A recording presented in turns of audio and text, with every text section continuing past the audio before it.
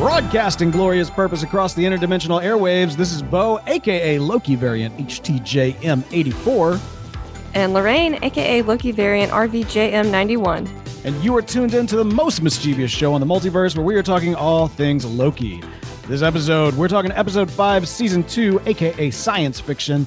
And you know what? We got so much to talk about actually this week, because not only do we have a fantastic episode of Loki, some big reveals about a lot of our characters, tons of stabs in the dark all over the place for it. But if you stick around after the episode, we got a lot of Crew of Loki talk. If you're not aware, we've mentioned this before. We are part of the Crew of Loki, a Mardi Gras crew, gearing up for our second year of marching with Chewbacca, and very excited for that. If you want to learn a little bit more about behind the scenes of some of the throws that we'll have this year, or if you just want to have if you have any questions about kind of Mardi Gras or Mardi Gras crews in general, feel free to send those in to us as well. You can do that at show@LokiTVTalk.com. That's coming at the end of the episode. That's not for everybody. That's just for those of you who want to know. But for the rest of you who are ready to get into this week's episode, Lorraine, so shall we do this? Let's do it. Let's jump into the rundown.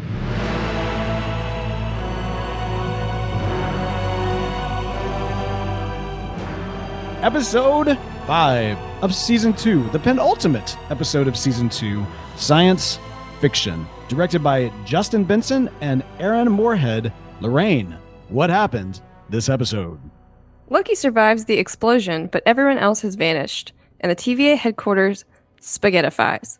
Loki escapes as he begins time-slipping again, taking him to the branch timelines where his friends Mobius, Hunter B-15, Casey, and Obi were reset to their original lives as Dawn, Dr. Verity Willis, Frank Morris, and Dr. A.D. Doug, respectively. Wanting to time slip to before the explosion, Loki enlists Doug's help. With Loki unable to control his time slipping, Doug proposes Loki gather everyone present at the explosion back together so that their collective temporal aura can send them back to the right time and place. Doug builds a TemPad using a TVA guidebook that Loki kept. Loki succeeds in gathering everyone else to Doug's workshop except Sylvie, who has retained her memories. Refusing to help, Sylvie gets Loki to admit his true motivation. He wants his friends back and fears being alone. When everything in Sylvie's timeline spaghettifies, she goes to help Loki. However, Doug's workshop also spaghettifies, as do Frank, Doug, Dawn, Willis, and Sylvie. Loki finally controls his time slipping by focusing on a person. Declaring he can rewrite the story, Loki time slips to before the explosion by focusing on Obi. All right. There's a lot to unpack here, but let me just start off by saying this. I actually put out a kind of a very quick video on the TV Talk YouTube channel, kind of going into this. But what this episode did very well is essentially it used the storytelling device of an entire episode for the most part that exists on a branch timeline with a lot of characters that ultimately get eradicated, and Loki backs up to a point in time where an argument could be made that none of this matters. And yet it matters so much, because what we got in this episode, we got the reveals of who all of our prime characters were before the TVA. We got an idea of their motivations. We got a lot of like teases at what could be going on in kind of a broader concept. It felt very much like this episode. We got the origins of the TVA, and then they do a bait and switch, and that's not the case. Or is it? I would argue that we probably are going to go back to this, this origin moment of the TVA, but we'll have to see where it goes. There's a lot of stabs in the dark we're going to take, a lot of things that we got. We did finally get a chance to see Mobius on the jet ski. It's kind of hard to even know where to start because there's so much to unpack here. Let's talk about Loki. He is time slipping, and there's kind of this question of what is really the motivating factor here. One of the things that has been discussed is that while all of us have just kind of accepted the weirdness of the show, the fact that Loki not just is time slipping in the TVA, but is time slipping in general, I don't know that we've really given a lot of effort into thinking why that's happening. We've kind of written it off as though it had to do with, him getting pushed out by Sylvie and something that maybe she did or something connected with being at that point at the end of time. But Sylvie has returned as well, and she's not time slipping. And so there's kind of this question of what's really going on. Yeah, I can't really figure out why he started time slipping. The only thing I can imagine is there's something. So since the TVA is cyclical, there's something about him pruning himself that you're not supposed to prune yourself. There's not supposed to be two versions of you at the same time. and he pruned himself because he was time slipping. But did that start the time slipping? Because which came first, chicken or the egg, throughout all of the TVA? So that's my only theory I've got. See, all right, you've mentioned this one before. I know that you're like really, really kind of hooked on the concept of time slipping, or when he pruned himself. And I get it. Like, the whole concept of pruning yourself is it should send you to the void, and it didn't send him to the void. But that was because of what Obi was doing. Like, I feel like they hijacked his temporal aura in that moment to do what they were working on with the time loom, which admittedly was a couple of weeks ago now, and I can't quite remember. But there was a reason why that happened that I feel like that loop has already been closed. For me, I think it's fascinating that at the beginning of this episode, despite the fact that He Who Remains, Kang, does not appear in it at all, for the previously on, we went all the way back to the season finale last year with Kang talking about how he planned all of this. He wrote all of this story. Like, he laid out the map. And I know that's kind of building to the end, right? Loki's like, I'm going to rewrite the story. Kang wrote a story, or rather He Who Remains wrote a story, and now I'm going to rewrite the story. But to me, I wonder if even in his time slipping is still part of the narrative, if you will, the story that He Who Remains himself, Timely, whoever you want to call him, this is all still part of that. If you think about when Loki time slips, he specifically time slips to moments that bring him, like, it's almost like the plot is driving him as opposed to him driving the plot, which to me communicates that the writer is still writing. Everything we saw about Victor Timely in last week's episode, where he was kind of, dancing around with the hot chocolate machine and everything, and then he snaps his fingers and the guy is gone, and it's like he's shocked, but at the same time it's almost as if he knew everything that was going to happen. And so even like, it's got to be me that goes out there, like everything, they still feel like dominoes are still being knocked down throughout, and Loki time slipping seems to be very much part of those dominoes. He goes into that moment of time where he sees himself, he says hello, he disappears. A few moments later, he picks up the book that he sees himself holding. He hears his past self say hello. He's got that whole, bootstrap cyclical thing that's going on. This is all building up, of course, to when he finally learns how to control it. That's when things change. That's when Loki becomes kind of the He Who Remains, right? Because now he's no longer time slipping to a point in time where he already exists. Now he can actually relive a moment in time and change it and alter it, as opposed to being an active participant in someone else's story. Does that make sense? Yes. So when he says he's been pulled through time, he's literally being pulled through time by the author of the story. Exactly. Which I think is He Who Remains. If Westworld, if you think about it, did you watch Westworld? No, but I'm very familiar with the premise. Okay, well, so this is kind of spoilers for Westworld, but that series has been out for a while. At the end of season 1, the creator of this kind of robot theme park is killed by his very creations, the robots themselves. And this is all part of a narrative that he himself has been kind of writing, because he wants his robot creations to rise up and free themselves and to kind of dominate mankind and to basically punish him for the sins that he himself is also responsible for. So they kill him. But after his death, he is still like, because he programmed this story to play out, there's a little boy robot in the park that represents his voice and still speaks to some of our main characters. And, at this point he's dead, but because he planned it all out this way, he's still able to influence the story after he's gone. I feel like that's perhaps what we're seeing with He Who Remains in some form or fashion. Obviously, we see Miss Minute say that to Renslayer. Like, he wanted you to come here. He wanted you to get this book. He wanted you to hand this. We're still in, all of this is still in He Who Remains story. You know what I mean? Mm-hmm. And maybe because he talked about at the end of last season, how, we've come to the moment where I don't know what happens past this, but maybe it's because what he's doing is he's giving up that choice, because whether or not it kicks off the parameters that starts essentially season 2, which, yes, he has written out, he doesn't know if Loki and Sylvie will choose to go down that route, if they will actually choose to do what is essentially being done, which we don't fully yet know. We don't know what He Who Remains motivations are. Maybe he was bored, and so he wrote a new story for himself. You know what I mean? Like, maybe it's not just, I want to give up. Maybe it's like, no, he wants to do something new and different and creative. So I don't know. I mean, to me, it seems like whatever has been going on with Loki up until the moment where he truly gains control of the time slipping, has still all been He Who Remains. It's been ripping him from time, from this point in time, from that point in time, even across all of these different branch timelines. All of this was pre-written. All of this, like the destruction of the loom and everything else, it's all part of Victor Timely, aka He Who Remains, aka Kang's plan. And it could be, since Miss Minutes is helping play out some of his plan by dropping off the TVA book, maybe Miss Minutes is pulling Loki through time, and that's why he's time slipping, because she got orders from He Who Remains. What's wild to me is that if the rumors are to be believed, that the end of season 2 will not be quite the setup for a next season like season 1 was. It'll definitely set up some things for the MCU as a whole, but for the most part, there's going to be a sense of closure. Now, there's also been discussion that doesn't necessarily mean there won't be a season 3, but it just won't be quite the, the handoff, the setup for handoff like season 1 was, which was a delight. You know what I mean? Like, to come to the end of Loki, and especially after WandaVision, where you just assume that these are going to be like one-off Disney Plus series, and you're like, oh, we're going to get a season 2? Okay, all right, this is great. It's going to be different this time.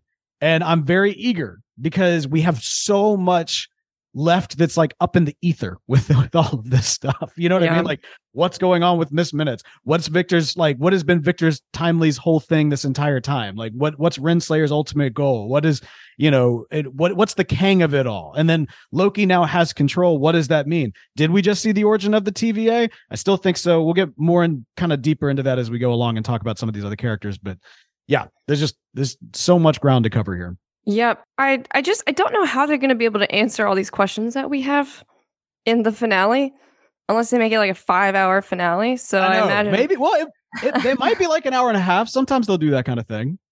Yeah, I really hope so, because I'm going to go crazy if I don't know how everybody at least leaves off at the end of the finale. But, we'll see. So let's talk about some of these, some of the variants of our kind of our primary Team Loki, if you will. Who do you want to start with? Let's go with Obi. Oh man, diving straight into the deep end. Okay, Obi. First things first. We find out we were wrong, Lorraine. To the best of our ability, we were wrong. Obi, not an LMD. I was devastated. But I would argue we were potentially right from a certain point of view. I still stand by him as Yomengander for this universe, because so much seems to be surrounding Obi being the one that is creating the time loop of everything. Not the least of which is the fact that we've got Obi, a astrophysicist, scientist, and science fiction writer who is into kind of aliens, time travel-y goodness. He's got it all. Everything one might need to establish not just the TVA technology, but also the lore of the TVA in the form of the timekeepers, which have always felt very pulp science fiction-y. And here now we're introduced to the origins of Obi, who's exactly the kind of person for that. His book, the Zartan Contingent, I'll never forget. After first episode this season, when I was like taking meticulous notes, watching the end credits, I saw the book, the Zartan Contingent. I looked it up online. I was like, what is this? That seems so Marvel-y, so science fiction-y, and there was nothing really there that could connect. And now we know that was Obi's book that has been just waved in front of us at the end of every single episode. Huh. Is there a character named Zartan? Like, do we know what the Zartan Contingent means? There is, but like it's like spelled with an X, and it's not connected. You know what I mean? Like it's more of like it's a sci-fi-y name, but I don't think there's a direct connection. I was wondering about that. But to be fair, I mean, like, it's kind of like Agatha Harkness, right? Like the whole the concept of putting a character that's just a slight bit off from a character that we know that's actually connected with the main character's comic books, the audience is going to figure that out quick. And so you do kind of have to go with something a little bit out of left field with these types of things. And they did a pretty good job. I mean, we were guessing a lot about a lot of these characters and who they were and who they are and that sort of thing. And so from that standpoint, I love the fact that that's just been a little clue, if even that, since the beginning. And it does show that those books are in the TVA. You know what I mean? Like, whatever happens, the variant of Obi that is responsible for the creation of a lot of this TVA tech and the TVA writing and everything else he brought his books along. He brought his work along with him. Yeah, interesting. So he's got a copy of his book, his TVA book, in his branch timeline. Then he's got a copy of his branch timeline book in the TVA because he's Yeomangander, and it's a giant circle. And this is the thing. I would not be shocked to learn that in the Zartan contingent, we see, like, if he starts to at some point open it up, we're gonna see pictures of the timekeepers. You know what I mean? And the idea is that, like, he literally, like, this was part of the narrative that he wrote for his book that nobody would ever read. And so what did he do? He ends up forming a cult, essentially, where literally the timekeeper, I mean, like, basically, he's what's his face from Scientology. What's his face? L. Ron Hubbard. He's L. Ron Hubbard. Obi is L. Ron Hubbard. Fiction author who created a quote unquote religion around his science fiction. It's the same. It's just like, that's what Obi is. Like, I guarantee it. I would put money on it that the Zartan contingent contains the timekeeper characters that he is going to base the mythology, the orthodoxy, all of that is going to be around the Zartan contingent. I guarantee it. Yeah, I see it. I can see it. Yeomangander is L. Ron Hubbard. I mean, kind of. That's kind of what I was thinking. The only difference is, like, he's got, the actual science background to back it up. So he could actually build a TemPad in 18 months. Or was it 19 months? Because he had to take a month off to move out of his house. Yeah. Okay. Not only, his wife leaves him. He loses his job. He has to move out of his house. It's interesting that throughout this episode, Loki's just casually ruining people's lives. You know what I mean? Like, it's like the TVA is better for them anyway. Yeah, because you're, like, jacking up their original lives. Yeah. I have more to say on that when we get to Mobius. Okay, all right, so fair enough. But that's the great thing. It's Loki. At the end of the day, he's still a villain. Like, he may be our the savior of all of reality, but he is still a villain, and so he's just casually ruining people's lives and letting criminals free and all this great Loki stuff. I mean, ultimately, I think for Obi, it worked out the way he wanted to because he became a bestseller. Well, I mean, did people buy it though? I guess they read it. That's what he cared about. In the TVA. It's on every desk. They've got a copy of his book with his picture in it because he puts his picture in all his books. There you go. Okay, so we also find out, of course, in this episode that so he is originally from 1994. Obi specifically is originally from 1994. And not only that, but his office in 1994 is his office in the TVA. Exact room, the exact layout. It's an awesome, awesome building. We also get some casual drops to the fact that, it's perfectly safe here. There's nobody around for miles. Interesting. What seems very interesting about all of this is that Obi's office seems to be the heart of the TVA, which was the name of last week's episode. Like, the previous episode was called The Heart of the TVA, right? I'm starting to think that Obi's office is quite specifically the heart of the TVA, not just because we've seen that before, but I have a feeling whatever is about to go down to save the multiverse is going to happen on Obi's timeline, and from the remains, the TVA will be born. So do you think that the TVA office that's Obi's is a copy of his office, or it's actually the same office and they built the TVA in Obi's branch? Wow. Yes. I think that's exactly what it is. I think that Obi's office, like, will be kind of the bunker in which they, like, the time bunker to some extent, that they survive whatever happens to that particular reality. And from there they will build what comes next. You think about, so what did we see in season 1 with the kind of the classic Loki, right? The wealth of power that he has access to is beyond what Loki even is aware. And like him and Sylvie together, we've seen they still have the ability that when they work together, they can create like impossible things, impossible structures. I think what we'll probably end up seeing is in whatever that room is, Loki and Sylvie working together, tapping into their sorcery, and hopefully donning their classic costumes. Because I could use a lot more green and gold than we've gotten this season, if I'm being totally honest. Like, I need my horns back. We gotta have Loki being Loki.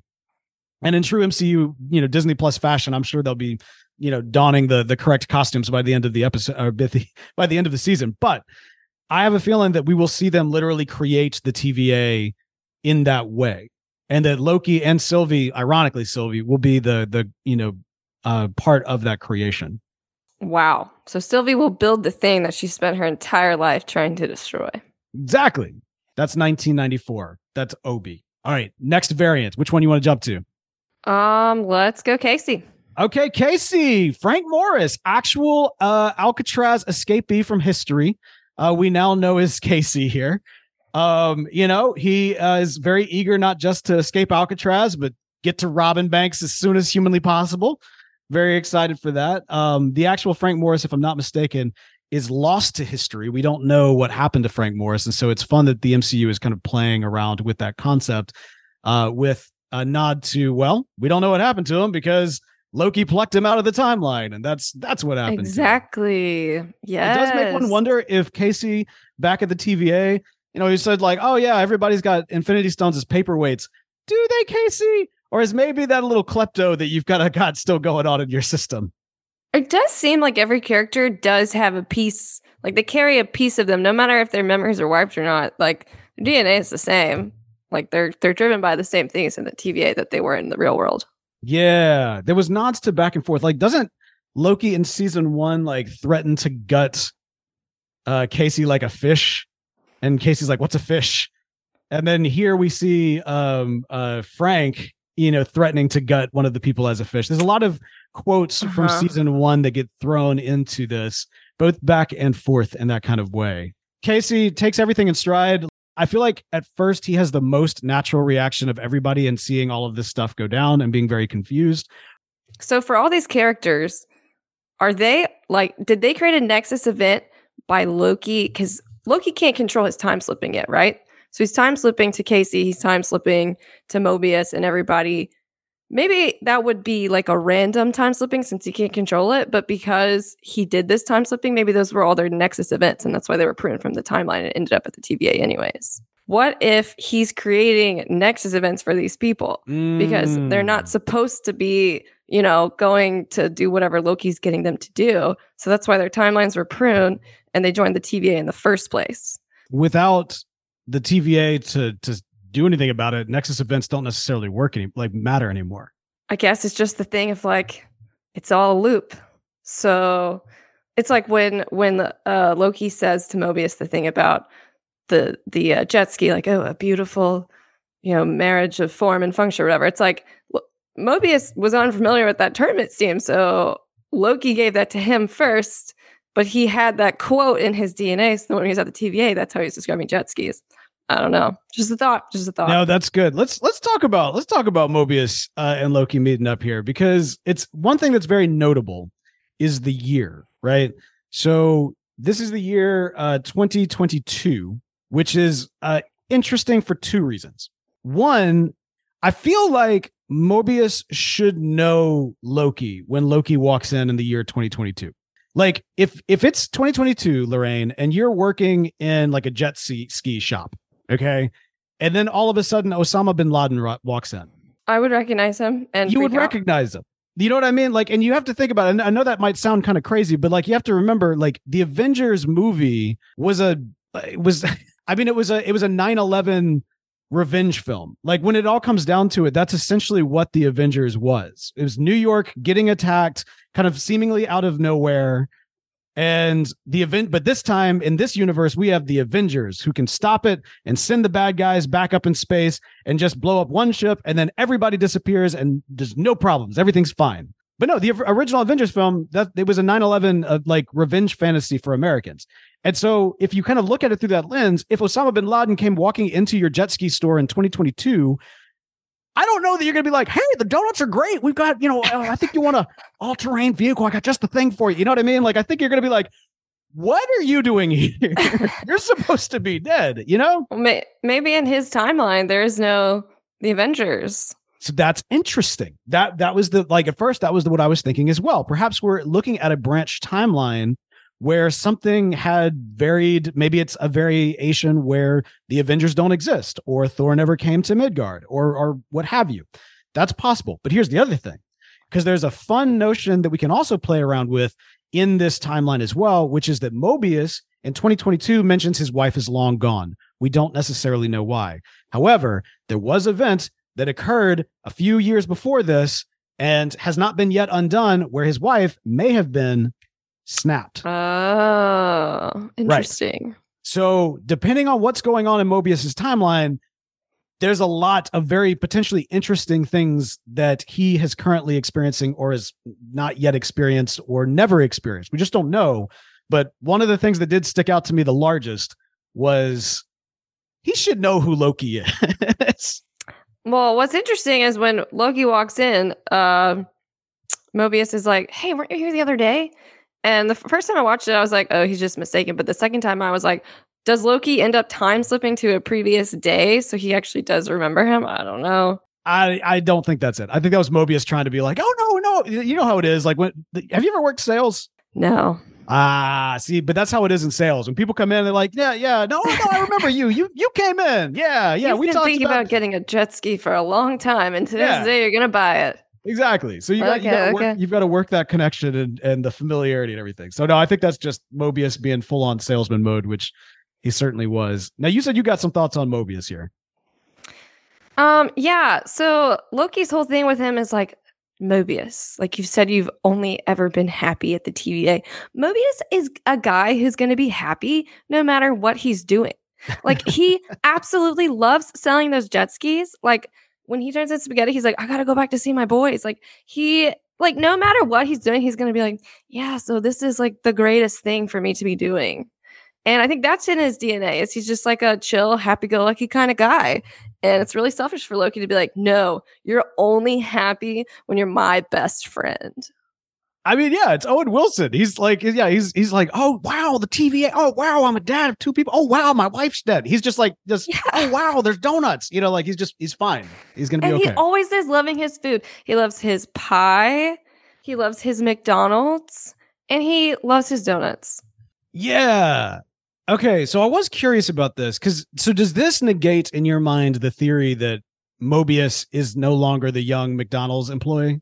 Well, when Loki starts time slipping from place to place and he popped up in McDonald's, I was like, oh, is that because he's like searching for Mobius and that's why he popped in there? But then they showed Sylvie back at the McDonald's. Right. So, I mean, the theory, I think the theory is still there that was young Mobius, but I guess I'd have to do the math on the year of the McDonald's and the year of 2022. That's the thing. I did not pull the date for that particular year. I should have, and it's just now coming to me like, oh, 80s. You know what? I guess if the math lines up, that could actually still fit. We just have to see. I don't think it negates it though. He does spend the most time with Mobius because of their kind of their personal connection. There's kind of a bestie, thing that's going on there. And with Mobius, he shows him like, look, no, I can bring you exactly back to this, moment in time. And we see yet again in this episode that, he's watching events occur from that same point in time. He's not replacing himself. He's not rewinding time. He's traveling to a point in time. Right. And which is important because of course that comes back into play once he actually controls his own time slipping. We get the motivation for Mobius, what he's all about. I like how they play this up of like, okay, Owen Wilson's not about to abandon his children. Like we're not, I don't think we could rock with him if that's what's going to happen. Like, yes, Loki is casually destroying people's lives, but I don't know that we could like really rock with Mobius if we knew he was abandoning his kids. Loki sets it up really well. Like, no, the entire reality, your boys are in danger. If you don't come with me, they're going to be eradicated from existence. And it's not like you have to like leave them and abandon them. I can bring you right back here once the problem has been solved. And it's like, okay, no, that I can get on board with. I can even get on board with Mobius choosing the TVA, knowing that he's going to exist for like eons and know that ultimately he can be returned to this moment in time. This is the future at the end of Mobius's time. You know what I mean? This is kind of the heaven, if you will, the eternal reward for his service at the TVA is to be returned to his boys who will be safe, albeit just children, but like, living out their life on a world and on a timeline that's not about to be eradicated. Yeah, he does make a convincing argument for Mobius to join him. Now, here's the deal. We talked about Obi And, he's got his whole background thing. And he's over here trying to swipe things and all that kind of good stuff. Talked about Mobius, and he's got his whole thing. We talked a little bit, or rather, we talked about Casey rather than Obi. We talked about all of these. There's one variant that we didn't get much about. In fact, we've got one character on this series who tends to get absolutely nothing every single episode, and that's Hunter B-15. So we got some interesting things about Hunter B-15, but they're like potentially interesting off screen. They're not like, they're not quintessential to the story. They don't really give us a whole lot about who she is. I do think there's something interesting about the nature of Hunter B-15 being this hunter and destroyer in the TVA, and yet on the timeline, she was a healer and kind of this kind and gentle person. And so kind of that dichotomy of being so very different from who she was, it speaks to some extent what we've seen from a lot of these characters. But here's the thing. With Hunter B-15, I feel like they rely on a lot of what outside of this for her to be compelling, as opposed to giving her a compelling story or having her have a compelling role in the story other than just being there. So specifically, we learn in this episode, her name is Verity Willis. So interesting character. This is somebody from the comics, specifically from the Agents of Asgard, or Loki Agent of Asgard storyline, which a lot of this TVA stuff is very heavily based off of. This is a very interesting character in that she is Loki's first human friend. So the Mobius of that story, essentially, like she would be kind of the human counterparts that Loki would actually kind of connect with. She also has a very interesting power in that, due to swallowing a magical ring, like you do, she's capable of detecting and seeing through anybody's lies. And so this kind of creates a unique relationship in the comics between her and Loki. Loki, who is very much kind of a prince of lies and a trickster, is unable to get anything by her because she can literally see through everything that he says, and therefore they can have, for the first time ever, a very authentic relationship, or Loki rather can have for the very first time ever an authentic relationship. None of that's happening here with V-15, but V-15 is a reference to a character from the comics. I really wish she had more of a point and purpose. I felt like it was very interesting that Casey got like a bit of a glow up in this season, and B-15, who had she had more to do last season than she had this season. And she didn't have just a whole lot to do last season, other than being a catalyst for, the rest of the TVA kind of learning everything. So I don't know. Thoughts? Yeah, I think maybe you can kind of see her, DNA as a very compassionate person come through in season 2, and then you can go back to see like, oh, she's, she works with kids, she's very caring and helps heal people. So, I mean, that's interesting because she's been forced to be a hunter. But other than that, just being kind of a interesting thing. Like, I don't know. Maybe she'll be huge in the finale, but other than that, I don't really know. It's possible. I mean, like, I think there is something to be said about the horrific nature of being forced to live out an existence that is so opposed to who you are at your core, right? And I think that that's what she kind of embodies, but we don't spend enough time with her to really even get with that. Like, we see her see Loki like says something to her, then she's just sitting in the room with the rest of them. She has a quick conversation about jet skis with Mobius, which is really just kind of a Mobius joke. And that's kind of it. We don't really get a chance to spend much time with her or really even learn that much about her variant. Now, that being said, she's pulled out of the year 2012. And 2012 is one of the most important years in the MCU. That is the Battle of New York. That is Loki attacking New York City. Two things. One, clearly that has not happened yet, because I feel like in 2001, if in 2022 Osama bin Laden walks into your jet ski shop, like, one might be forgiven being like, oh, that guy kind of looks like Osama bin Laden, but I'm not going to be like that guy type deal. But in like 2001, if Osama bin Laden walks into your New York hospital, you're going to react in a little bit of a different way than she reacted. You know what I mean? And so my guess is that the Battle of New York, that Loki's invasion of New York, has not happened yet. Interesting. I wonder why they put her in 2012, New York. Are they going to go back there? It's a very specific date, isn't it? Yeah. I think that we're going to revisit perhaps some of these dates. Is this how Casey's going to get the Infinity Stones? Is that what we're going to find out in the finale? That would be... Yes, that's hilarious. That'd be hilarious as they're going around. He's just kind of swiping them left and right, getting really excited about what they can do, and then getting back to the TVA and finding out they don't do anything. Like, oh, hey guys, who wants a paperweight? That could happen. I think that'd be great. Okay, cool. Well, there you go. That's them. Sylvie, of course, is chilling out in a bar. She orders a bourbon. The bartender says, "Great choice, Sylvie." I'm like, what? She didn't even tell you what kind of bourbon she wanted. Exactly. Yeah, like you got to be specific. I've never said 2 bourbons, please. Oh, great choice, Lorraine.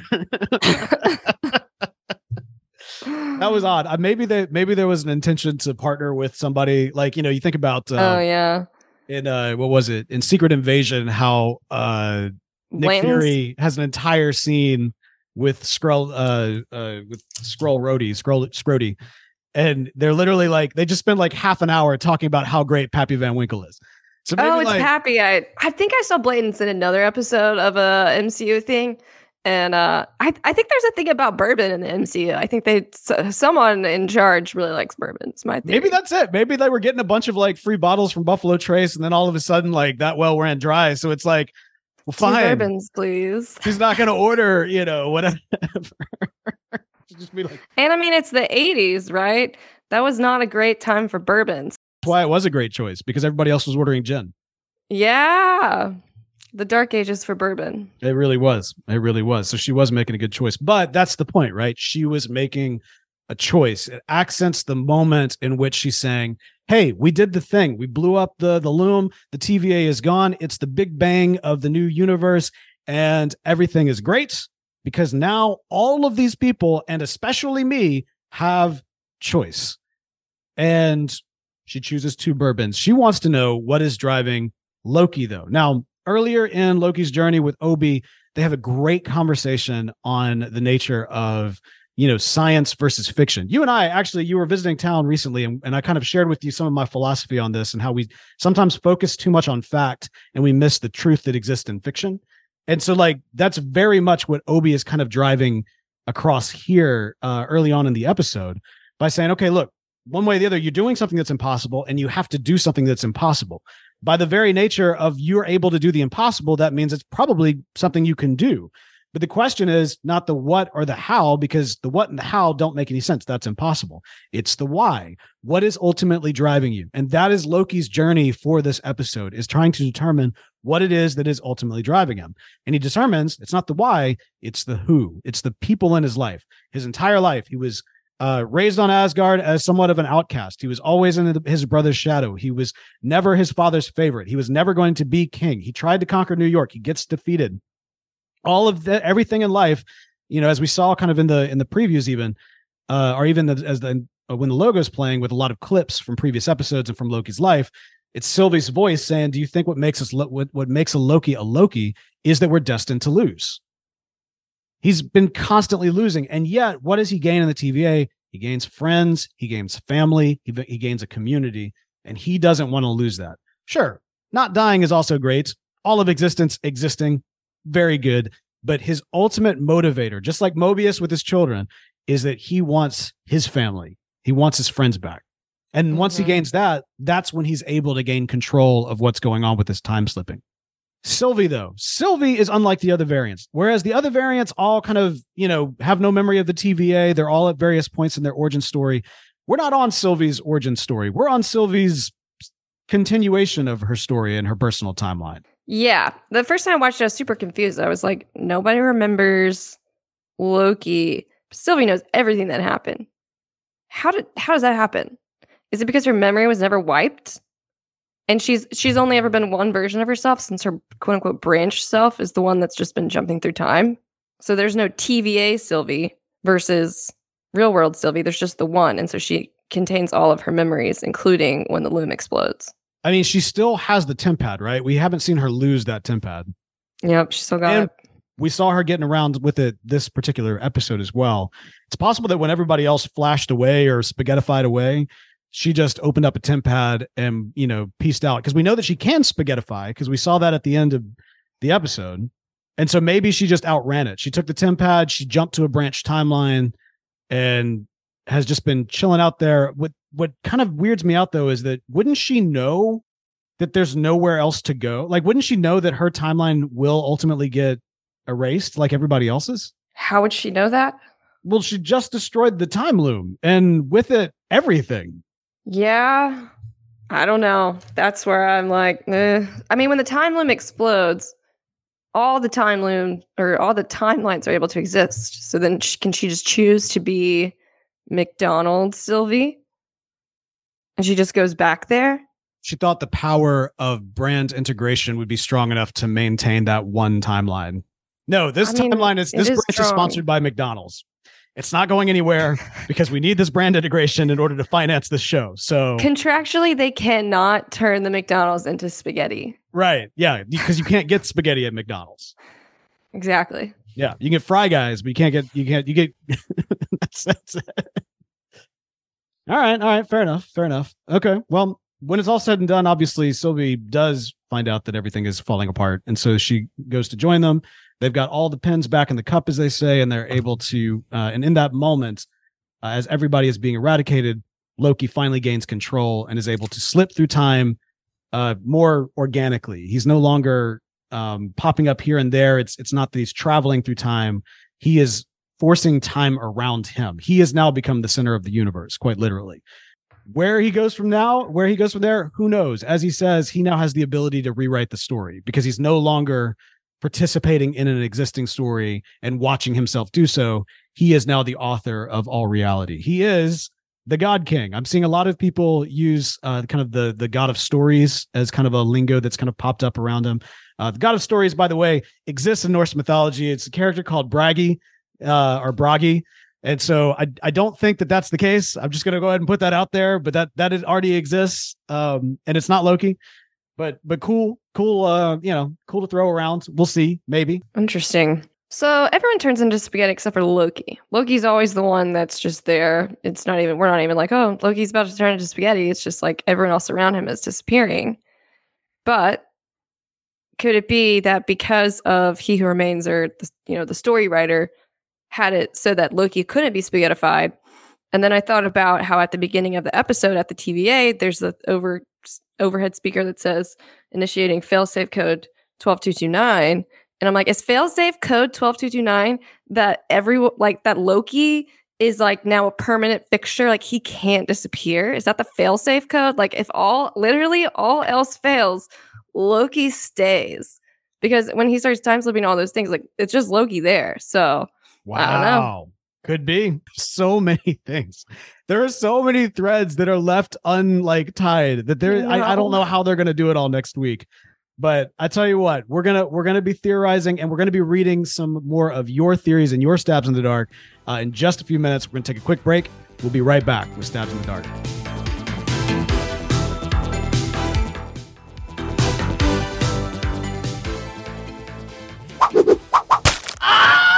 I assume there's no Taylor watch this week, right? Sadly, no. Okay, good. not even a stretch. Well, we've got so much to cover, so that's probably for the best. All right, Lorraine. So I put it out to Twitter and I asked folks. I was like, look, what are some of your craziest theories that you think are going to happen? And I should mention that we got a lot of this in before the actual episode aired, and so at least one of these I think has been proven wrong, unfortunately. But let's see. Back in Tim, what did Back in Tim say? Loki will suddenly remember that he has frost giant powers that he hasn't used since the first Thor film. He will reflexively freeze the busted loom as the wave is about to wash over them. A la Captain Cold, the absolute zero of it all will more or less freeze time. Interesting. That'd be good. I mean, I do feel like the fact that Loki is a frost giant seems to be completely forgotten by everybody. Totally lost. Yeah. Except for What If. That's the only place where we see the one true Loki that is a frost giant. But I would like to see him come back at some point. Yeah. Well, on that note, I was wondering, when he comes back, how is he going to fix the loom? It seems like he just jumped back to right before it exploded. So, I mean, honestly, I could see it happening. Did he? Or that's the thing. I feel as though, I don't know. We will find out. Okay. Because they've been in that room looking at the loom a couple of different times. You know what I mean? It In could fact, there's be. been a lot of moments where I've almost kind of felt like they were very casually sitting there watching the whole thing melt down. I'm like, shouldn't y'all be like faster? I mean, I realize that time doesn't exist here, but isn't that the whole point? Time doesn't exist because that thing works. And once that thing stops working, you know, I mean, all Opie of spent like a the lot of safety. time like making that replica of the room and was like, sorry, I didn't have time to like put little characters of us in it. And it's like, if everything's about to explode, shouldn't you be not worried about that? Right. Right. We could have whiteboarded this. Like Yeah. we didn't need the model. Oh man. All right. So at Wednesday Comics also writes in with a stab in the dark. Again, this one is I want to make mention this. This is pre this week's episode, pre seeing what happened with Mobius this week's episode. But what did Wednesday Comics say? Wednesday Comics said, how about one I've pushed? Mobius is not just a mild-mannered agent of the TVA. In his previous life, he was either the Beyonder or a known villain/hero from the MCU comics, or the MU comics. I've made a list of characters including Psycho Man, Korvac, Miracle Man, aka Michael Morin, and or a hashtag Marvel variant. I mean, don't get me wrong. Up until this week, that's a cool theory. But I think it's safe to say that he is in fact a very mild mannered jet ski salesman. Yeah. And father of two, whose wife, if I had to guess, has been snapped away by Thanos. This is my thought anyway. But up until we got the information this week, that was definitely a solid stab in the dark. What about for you, Lorraine? We got the final episode ahead of us. Final stab in the dark for what's going to happen. Final stab in the dark. I mean, it sounds so lame, but I feel like Loki is going to end up back in the room with He Who Remains and Sylvie and keep Sylvie from killing He Who Remains, which is why He Who Remains' final words are "see you soon," because he does so He Who Remains doesn't remember anything that happens after his death because he's about to die. But he's got all of the, the fail-safe code. He's got his plans with Miss Minutes. So he's like, okay, I've got everything in order. Pretty sure this is going to happen. Loki's going to come back and change it all. And then we'll just like reset the timeline. So that's why he doesn't know anything after his death. And that's why his last words are, see you soon, because they're about to pop back up in his room before Sylvie kills him. Fascinating. I would not be shocked if they ended back up in that room. The set has definitely played already this season, and it would be it would not be surprising to see that make a return. I do think that we are going to see Loki and probably Sylvie create the TVA. I hope that along with that we will get the answer to what her Nexus event was, and maybe it's related to without that there can be no TVA, and so it's almost like she chooses her horrible past. I don't know how I feel about that, but that might be. I don't know. I mean, like it gives ultimate agency to someone who felt they had none. And so there is something to be said about that, but we'll have to see if that's the direction they end up going with it. I do think that we will see I think we'll see that what we experienced on that branch timeline will be the origins of the TVA in some form or fashion. I think maybe that timeline might be all that's left at the end of something or another. And that's where they build everything else around it. Pour some out for Obi's marriage and universe if that's the case. But I think that's I could see that I could see that being the situation. And I think that we will ultimately see Loki taking the throne. And I think we will see him in more of a full, like reinstituted, God helmet, gold and green in some form or fashion. What the quote unquote throne is, I don't know. I don't know if it might be a desk chair. You know what I mean? Like, I don't know exactly what it is, but symbolically, I think we will see him taking the throne. And I think, or at least I hope, that when it's all said and done, Sylvie will be able to like have a branch of her own with all the McDonald's she can eat. So, well, we know McDonald's will be a part of it. Exactly. Regardless. Exactly. Contractually obligated to not get destroyed with the rest of the universe. There's the literal deal with the devil that McDonald's made for Loki here. So there you go. Well, hey, we got some listener feedback this weekend. We got a lot. We don't have time to get into all of it, but I did want to read this one because this one is very important. And this one comes from Annie from New Orleans. NOLA! Yeah. What did Annie say? This is coming to us from iTunes. They said, delighted to find a couple of local kids doing a Loki podcast. So funny that my first thought was, why don't they have any accents? Before I realized that you have my accent. Love y'all. Thank you, Annie, for the love. Absolutely. Annie. Okay. Annie. Thank you so much. Not only for tuning in, for listening, but for going over to iTunes and writing us a review. It is a great way to support this show and to support what we do. But Annie, we got something we want to ask you, Annie. Annie, first of all, Annie, are you okay? Are you okay, Annie?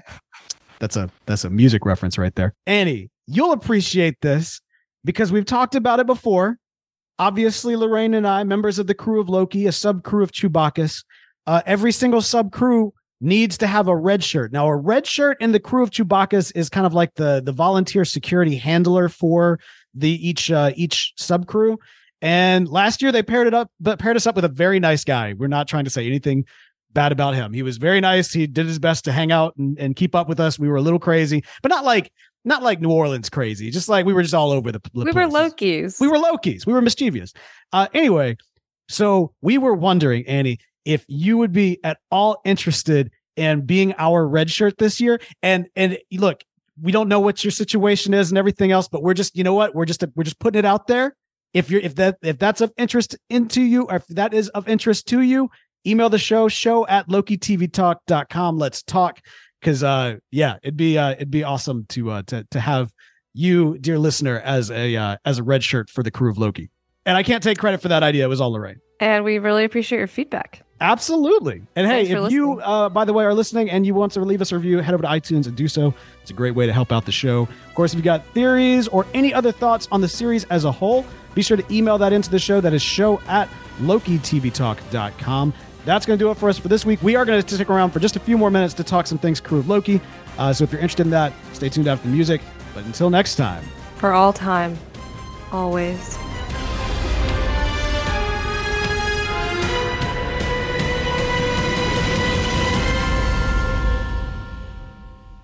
Yay! No longer for no time never. I don't know. We'll see how the finale ends. Yeah, that's a good point. Okay, Lo. So, a couple things. First of all, you know this, but we have made our crew of Loki Lokified Mjolnir of gold and green, and it is looking quite nice. Couple things. First off, we've been on thinking through throws, right? So, bookmarks and horns. We're thinking about getting like some devil horns, doing kind of some gold versions of them, and having them out. I'm thinking maybe like a set of like 15 or 20 per person who's walking in the parade. So that it'd be very much a specialty item. So ideally it's 300 bookmarks per person, like 10 horns per person, and 50 beads per person with the specialty Lokis. Did you see the picture that I sent you? Yeah, they're really cute. So we'll have the prototype made by the end of the day. My daughter has been working on them. She loves the, I forget what they're called, but they're like the little melted bead things where you kind of, lay them all out and it's almost like pixel art. And then you take an iron to them and they form a thing. And the kids had this idea of like, oh, we could turn this into like a specialty Mardi Gras bead. And we've got tons of green beads specifically from years of the St. Patrick's Day parade in Jackson. And so from that standpoint, we actually have, I think we have enough so that every single one of us would have 50 that are walking in the parade. Again, this would be a specialty item, which by the way, Annie, if you're listening, we would just give you get all of it. We would just give you all of it if you were our red shirt. So we're just, and our bookmarks are awesome. Bookmarks are so cool. They're so cool. What are your thoughts on that? I think it's great. I mean, they're super cute. We need to make 300 of them. And so the thought is that we would bring the beads and the things with us for Thanksgiving. And so when we're kind of doing the party at our brother's house, who is also a member of the crew Loki, shout out to John, founding member of the crew Loki, we'd be working on making those. We'd have to kind of line them up to the pattern. We'd be, two people would probably be ironing them as they come through to tie in the thing. And then, we'd basically have to assembly line it a little bit, but with bourbon, and which is a great choice. And we'll put on the Guardians holiday special and all that kind of good stuff, assuming that John and his lovely wife are comfortable with us doing that at their house. Yes, we'll have to get him on board. Also, I'm not the best at the crafts, so I would need the easiest task. You might be more in with the ironing then, from that standpoint. Okay. And to be fair, the kids are like, they'll probably get a number of them done beforehand because they love the idea that they're able to participate. So especially with my oldest really kind of driving the crafting portion of it, and then of course my youngest, our little DJ Floki, as we have named her, because she's going to be coming up with our playlist of music to be jamming out to, which unfortunately, because of the corruption of her aunt, is a lot of Taylor Swift. Yeah. So. I'm not corrupting. I'm supporting. Okay. Fair enough. Well, good deal. Well, once we have the final prototype, I'm going to take a picture of it, and I'm going to start a new group with all of our spouses as well, as they will be Lokis this year. So we'll have our official Crew of Loki group chat going. Awesome. Sounds good. Oh, also we're thinking about getting a so I know we kind of kicked around the idea of doing like a golf cart. I think what we're thinking about doing is actually getting like a cart for a bicycle. And Christina's actually considering being a biking Loki. Oh, yeah. Like with a cart in the back, like a wagon? Either a wagon in the back or one in the front. A wagon would probably be good. What I like is like the idea of like one of those ice cream cart bicycles. An ice cream cart bicycle. Yes. So I guess I don't actually know what is all involved. We're still kind of looking into that. Okay. Yeah. All right. Well, that's going to do it for us. Thanks to everybody who tuned into the live stream. Talk to y'all later. Bye.